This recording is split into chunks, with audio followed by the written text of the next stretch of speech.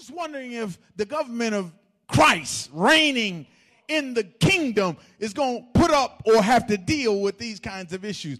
I would say no, and I don't know what you think, but I think that if we, the church, we, the body of Christ, are representing the king who is to come, and the king to come will set up his government, and his government will rule the day, then I think today the body of Christ, the church of God, needs to represent him as he would in the day he reigns, rule the earth. I think we ought to just be who we are and say what he says we ought to say. Amen.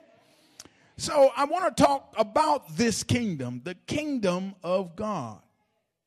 I want to talk about that. And I believe the more we get familiar with what God is expecting of us as a church. In fact, the mission of the church, everything that the church is designated to do is really centering around Christ. It's centering around his purpose.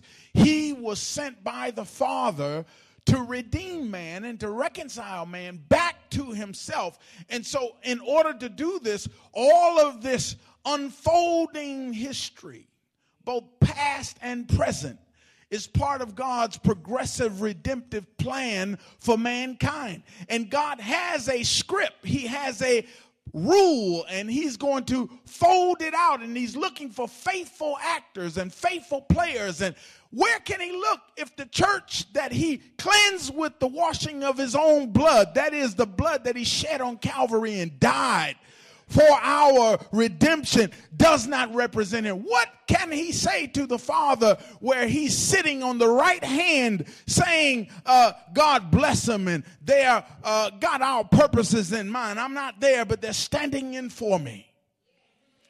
What can he say if we don't do his will? Amen.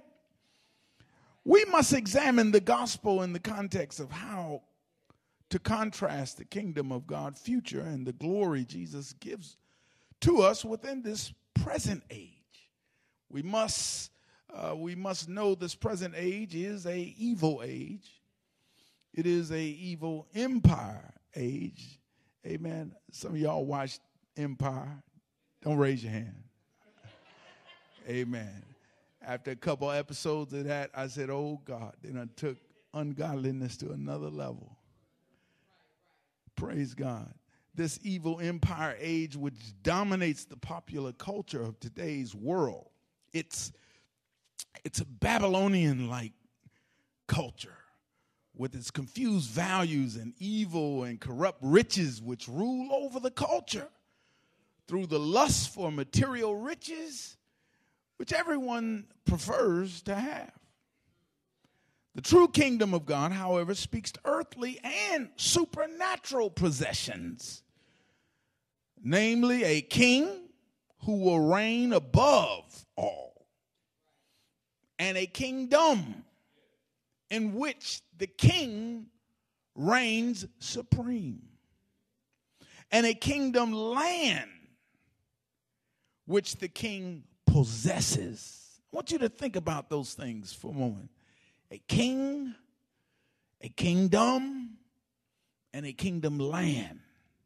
Because, see, the enemy does not want you to materialize this proper eschatological vision of what God is going to do for the believer. And don't worry about its future and I'm living now and how am I going to take part in that. Oh, God has a splendid role for you. It's another message, but it's so glorious. I would love to get into it and talk to you about it, but we need to really understand what we're up against here and now. So let's examine this closer in Revelations 5 and 10. 5, let's start at the 9th verse. Amen. 5, 9, and 10. And they sung a new song, saying, Thou art worthy to take the book and to open the seals thereof, for thou wast slain and hast redeemed us to God by thy blood out of every kindred and tongue and people and nation, and has made us unto our God, kings and priests, that we shall reign on the earth. So this very wonderful future vision casting prophetic utterance says that, you know, the word of God is without dimension of time and space. God steps out of eternity and he sets up parameters that humans can exist in. And so time and space are creative constructs of God. If you look at Genesis 1:1, it says that in the beginning God created the heavens and the earth. Imagine time, space, and the speed of light and the time it takes to cross. All of that God spoke and it came into existence. So God has no construct need for time and space. It is a need for man to relate even to, can you imagine you step right into eternity and you have no concept of what God is? God wants us to learn about him, so he lets us look on the earth from where we are to the moon and just wonder. And you can just imagine, but the moon is just a short shot for God. In space, we can get to the moon in no time.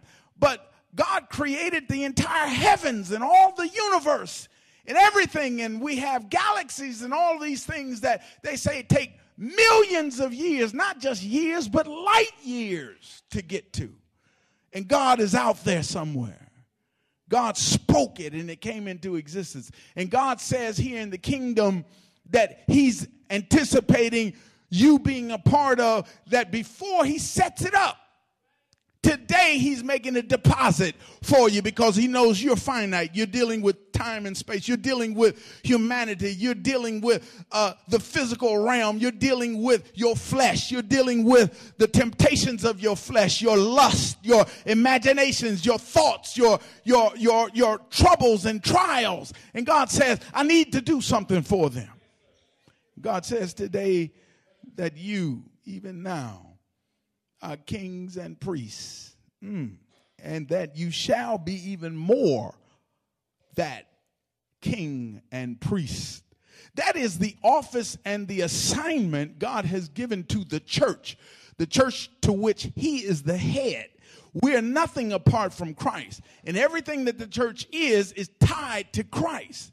So in his assignments and in the resources of his assignments, in Ephesians 4, you see that he assigned apostles and prophets and teachers and pastors and evangelists. And then Christ came and he gave gifts to men. And so the gifts of the Holy Spirit are assigned to the offices that he gives. And so everything that God has order and purpose. And the purpose of the kingdom is operating in something we need to realize, because in this evil age, in this evil empire that we're in, we could get lost in the misdirection, the smoke and mirrors that the current culture has us caught up in. Amen. But what kingdom gospel did Jesus preach? And why did he preach it? And how does that kingdom relate to us today? Revelation 5:10 reveals Jesus, the Lamb, receiving the book of life. And from the right hand of the Ancient of Days, who sat on the throne of heaven, which was sealed with the 7 seals, this heavenly scene is shown depicting the actual throne of God Almighty, with 4 heavenly beasts, angels on high, 24 elders holding holy harps and golden vials, celebrating and singing a new song about the Lamb of God who is slain, whose blood has redeemed us to God once again. Adam was perfect. He was immortal. He was not corrupt. He was incorrupt. He and God had a relationship where God would just come down and in the cool of the evening walk through the garden where he had given Adam dominion. And Adam was perfectly aligned and reconciled and in the image of God. And God wants that again. And no doubt God has his enemies. We understand that because Satan became one of them. And part of the past as well as future demise of Satan is told to us. So Satan is still operating in some realm, and he's not bound like we are to space and time. He can cross dimensions. And so God is dealing with his own enemy. God is dealing with an enemy, but God has decreed and declared. He sent his word out, and he said, my word won't fail. And he said that man needs to have the capacity to carry not only and look and have my image, but to carry my purposes. He says, therefore, I will put in him my word. Amen. So imagine when you speak the things of God, the word of God, you're advancing his purpose. You're fighting the spiritual enemies of God. You're doing the things that God has assigned to his son, and his son has delegated to his church. This is the kingdom, no doubt, in part that Christ is speaking about. This redeemed people are from every tongue and people and nation upon the earth who have become kings and priests unto God to reign on the earth.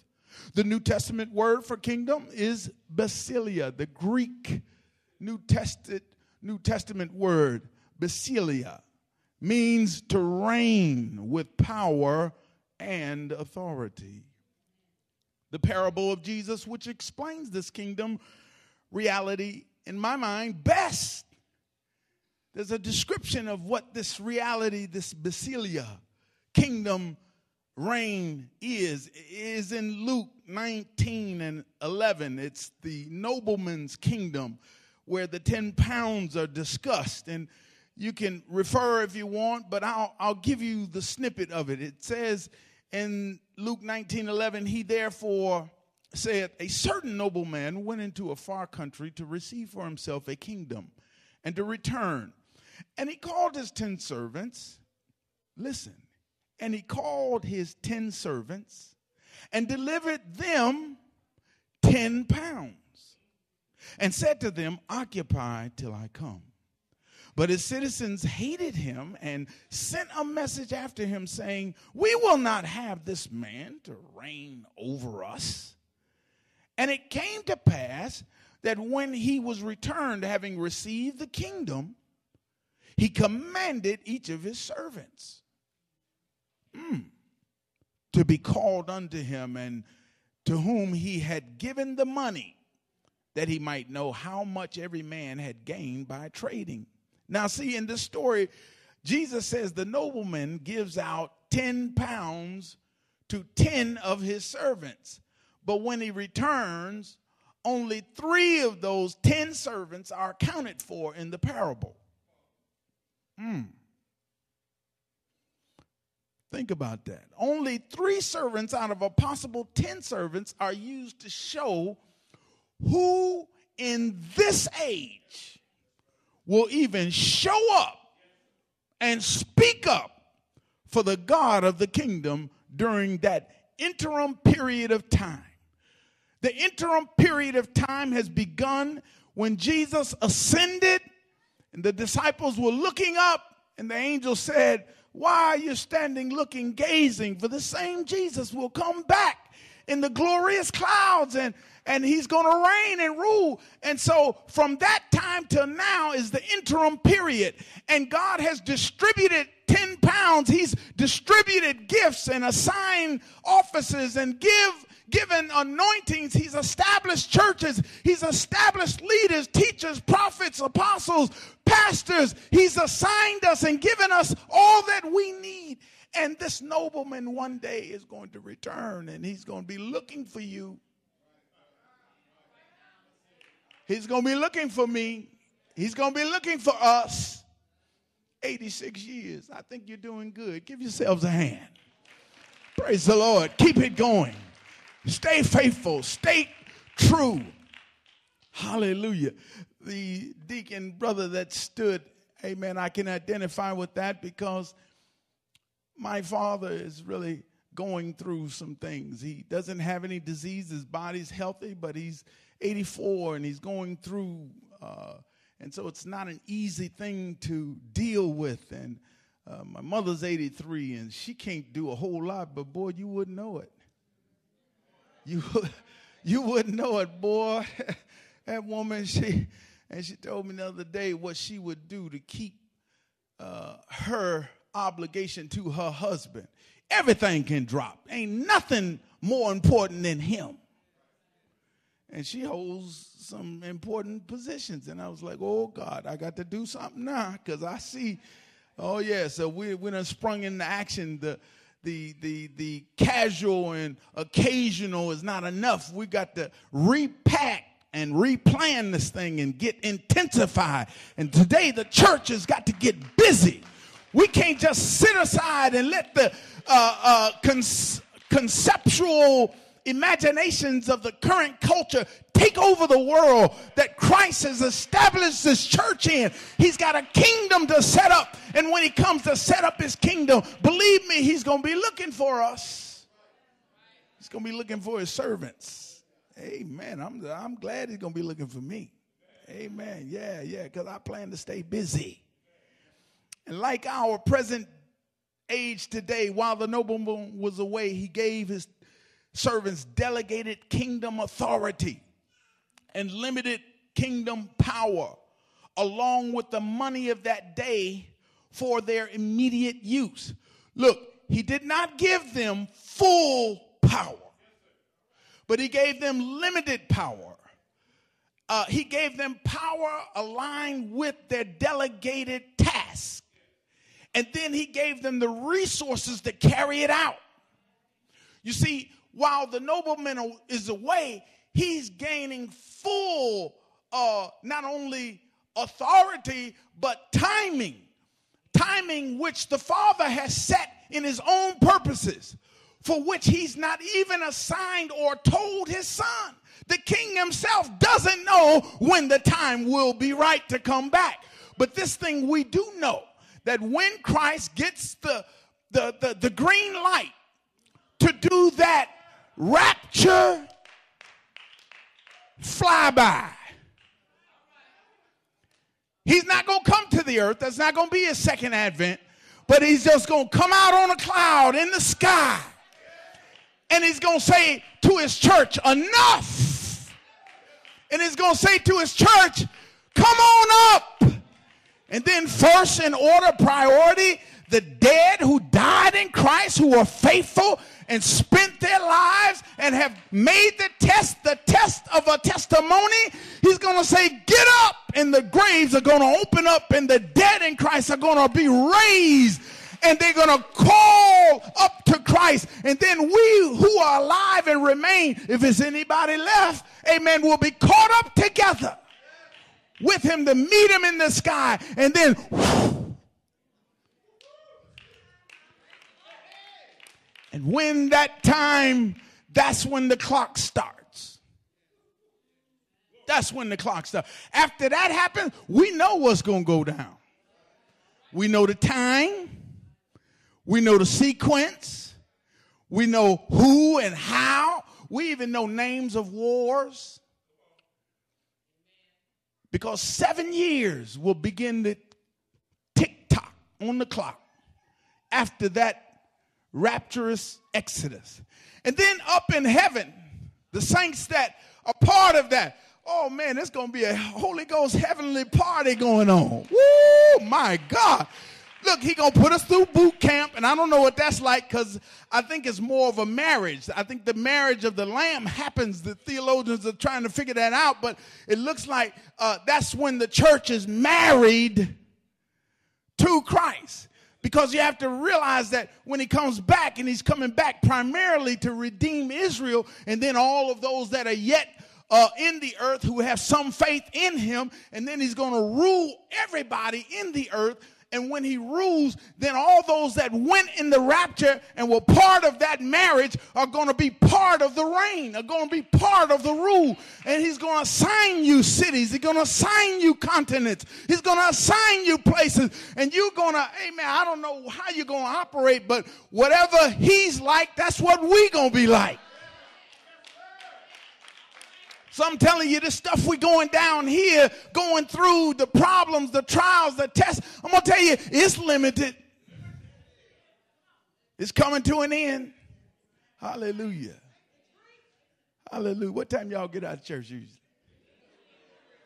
Huh? Because I done got lost. I didn't even look at my clock to see when I started. I don't know where I'm at. Praise God. All right. Amen. You know, I'm like a chef in the kitchen, and you start cooking and it smells good and you start to take a bite, and before you know, you done start eating. Hallelujah. So, this also points to the level of expectancy held by the nobleman regarding the importance of the pre-kingdom work to be done in preparation for his return. The pre-kingdom work. That's what we're doing. 86 years, you're doing the pre-kingdom work. And the nobleman is expecting this work to be of a high level, to be excellent. Hallelujah. His servants receive these key benefits for the basilia, which means his representative power and authority, even though they are left behind to reign while he is away. And I don't mind for this interim period being left behind, but when the rapture drive-by happens, I don't want to be left behind then. No, baby, I want to be on that train. I want my ticket. Hallelujah. I want to be, amen, ready when it comes. And see, the problem is we don't know the day, the hour. It's not tied to anything. It can happen at any time. There's no prophecy about the rapture. The word rapture is not even in the Bible. Only Paul gives us an explanation in Thessalonians 2 and Thessalonians 4 and 1 Corinthians 15. He tells us that this catching away is going to happen. That's what rapture means, catching away, catching up. And we know it's going to happen, but there's no time connectedness to it. And so Christ didn't preach it. And when he talks about the kingdom, he's talking about after the rapture, after the 7 years, after he comes with full power. And when the nobleman returns, when the king comes to set up his rule on the earth, believe me, baby, he ain't coming with no bubble gum and tambourine. He is coming in the blood, the expectancy of God's justice and God's judgment is coming with him. And guess who's coming with him? Oh, the saints is coming. I don't know what kind of bad mammy jammy you going to be, but let me tell you, when he tells you to go get them, oh, you going to go down. You ain't fighting, doing no karate, no kung fu, none of that. All you're going to do is open your mouth and say, the Lord reigneth.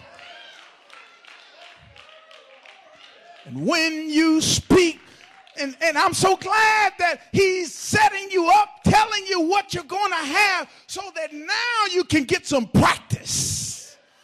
You can get some good rehearsal going on. You ought to just look in the mirror and just say, I'm blessed. The word of God says I'm blessed. I'm kingly and priestly in the appointment of the kingdom of God. God is depending on me. I'm a member of his body. I'm a part of the church. I speak those things that are not, and it doesn't matter to me because I speak it, it shall be done. I speak it in the name of Jesus. Hallelujah. Somebody say, I'm ready. Yes, yes. So Luke 19, let's look at this. When he returns to his kingdom with all power to rule his kingdom as he chooses, he will first command an examination of each of his servants. Now, Luke 16 tells us, then came the first, saying, Lord, thy pound hath gained 10 pounds. And he said unto them, well, thou good servant, because thou hast been faithful in a very little, have thou authority over 10 cities. And the second came, saying, Lord, thy pound hath gained 5 pounds. And he said, likewise to him, be thou also over 5 cities. And another came, saying, Lord, behold, here is thy pound, which I have kept laid up in a napkin. For I feared thee, because thou art an austere man. Thou takest up, and that thou layest not down, and you reapest that which you did not sow. And he said unto him, out of thine own mouth I will judge thee, thou wicked servant. Now see what this servant had going on.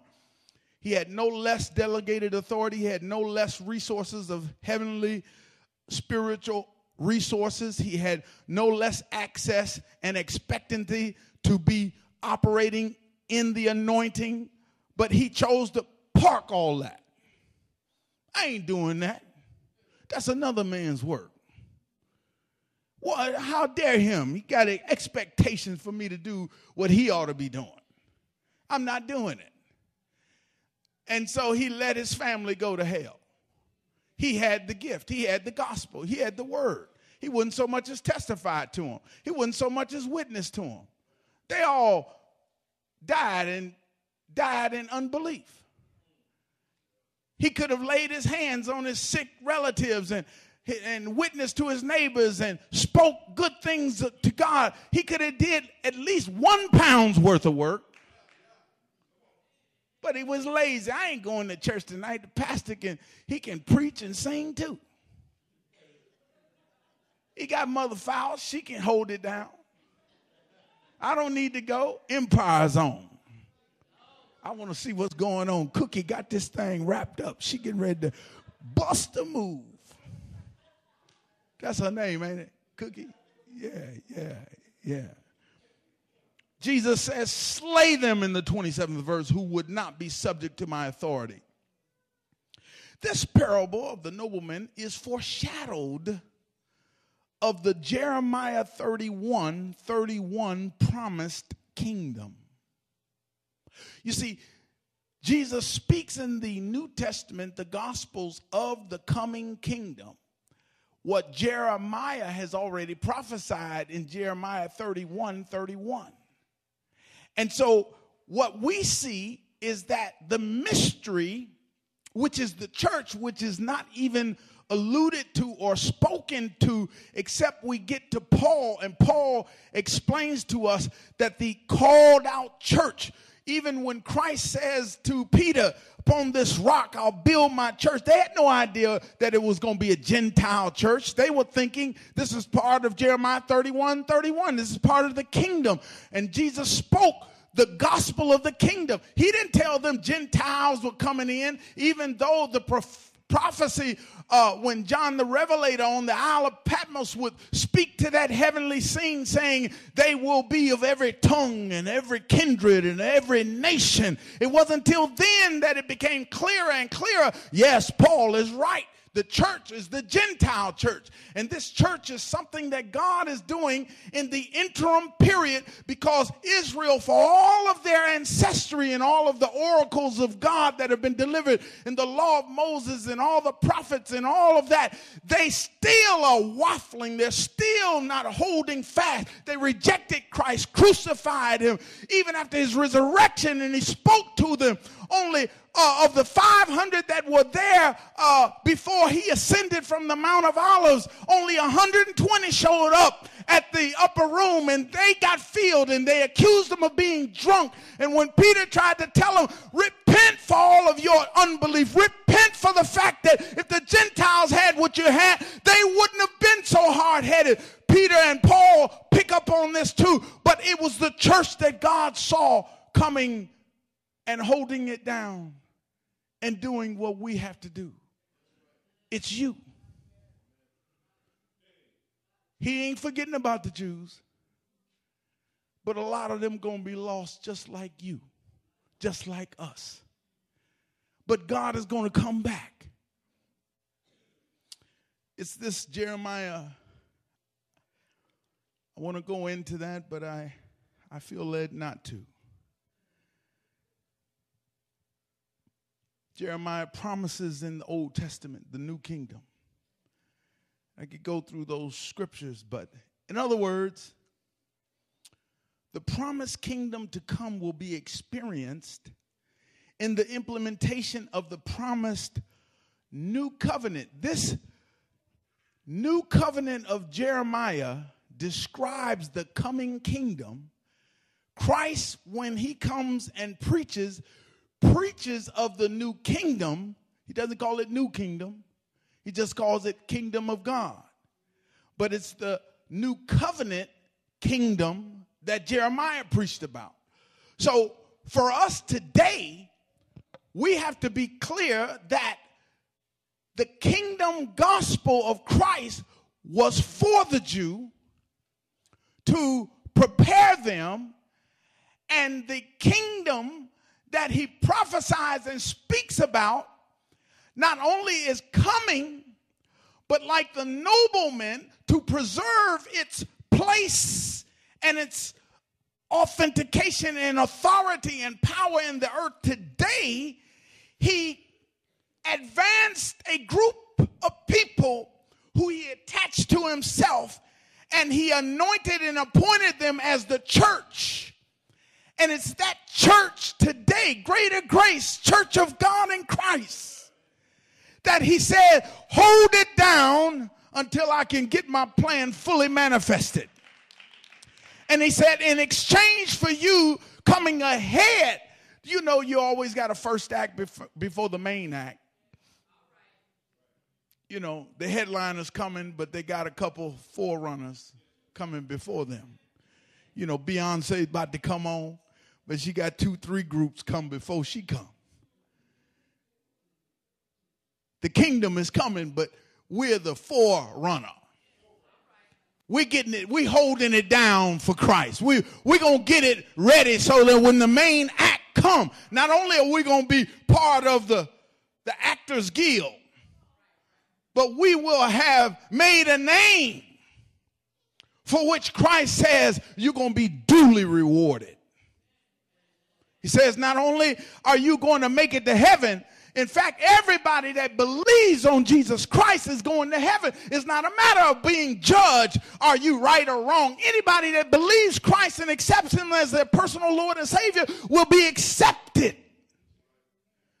But then God is going to have a reward ceremony. He's going to appoint, and he's going to acknowledge your deeds. He's going to acknowledge your suffering. He's going to acknowledge your sacrifice. He's going to acknowledge your going through. He's going to acknowledge the things that you did even above your peers.